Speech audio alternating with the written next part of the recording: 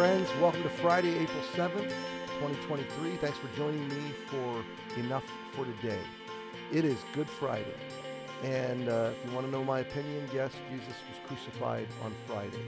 So today, we think today, all day really, of the suffering of Jesus. And tonight, I want to invite you, 6 o'clock, Good Friday service at Emmanuel. We're going to preach the gospel. We're going to explore and remember the sufferings of Jesus for us.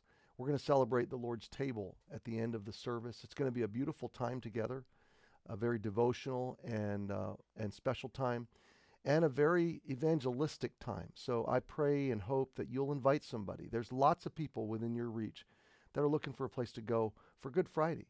And a lot of hearts are seeking in today's world. And most people are superstitious. They're kind of like, God, if you're there, show me, and, let me know. And then all of a sudden you invite them to church, and that's like a sign to them, okay?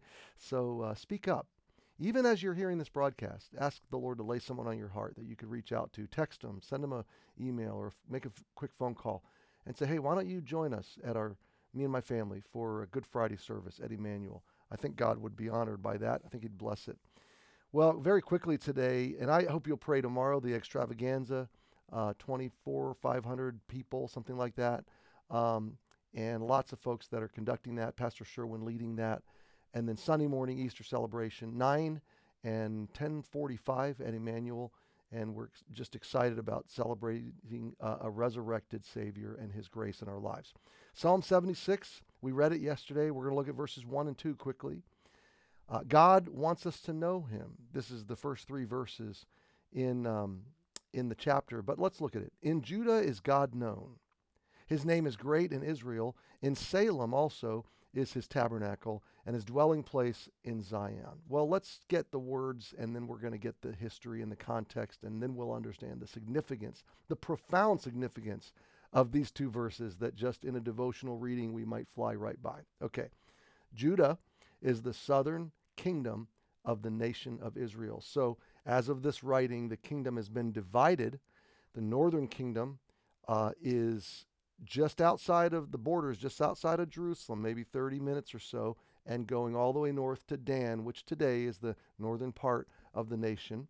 So that's the northern kingdom. As of this writing, they have been destroyed by the Assyrian army that has come down from the northeast, down the Fertile Crescent, down the Jordan River Valley towards Galilee, and then into the mountains of Samaria. And they've stopped right at the northern border of Judah. So they now occupy the northern kingdom. So Judah is the southern, smaller kingdom. But here's the significance of the split. The kingdom split because of Rehoboam's foolishness and Solomon's idolatry as well. But God promised David that his throne would continue. So the northern kingdom, when they came under the rule of Jehoshaphat, Jehoshaphat was insecure, did not want the people of the northern kingdom to go worship in the southern kingdom at Jerusalem, where they should have. So he set up 2 outposts or centers of pagan worship. He set up idols, golden calves, 1 altar in Dan and a temple there, and 1 altar in Bethel, just outside of Jerusalem, and a temple there. 1 in the south, 1 in the north, so that the people in the northern kingdom could go 1 of 2 directions without crossing into Judah to go to worship at Temple Mount in Jerusalem. So the kingdom's been divided. The northern kingdom has apostatized. They've gone after pagan idolatry, and now they've been destroyed because of it, okay?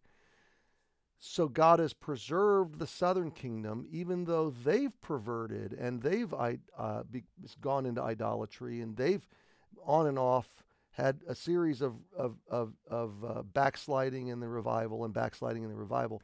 So, but God is preserving his presence in Judah. So when the Bible says in Judah God is known, that's a pretty significant statement, because what he's saying is, I've set my presence at Temple Mount.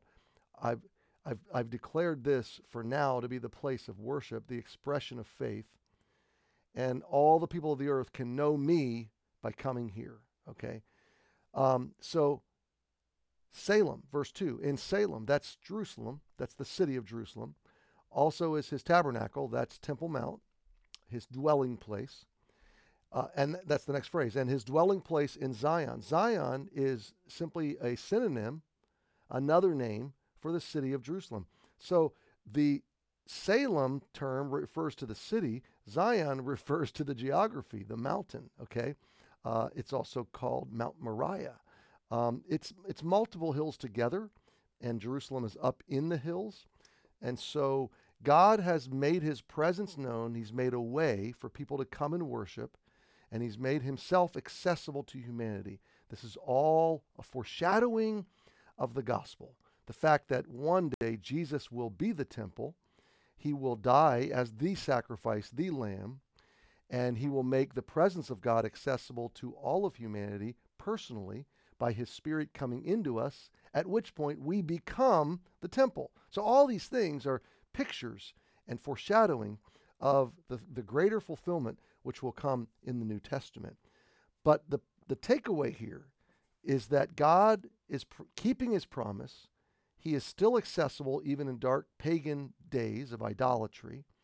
And his name is great in Israel. And if you really want to understand the work and the character and the heart of God, trace the story of Israel through the centuries.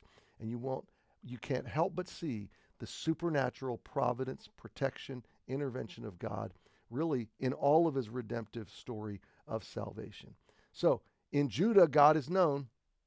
His name is great in Israel. In Salem also is his tabernacle, and his dwelling place is in Zion. Now, this is an ancient Israelite celebrating the presence of God in dark times.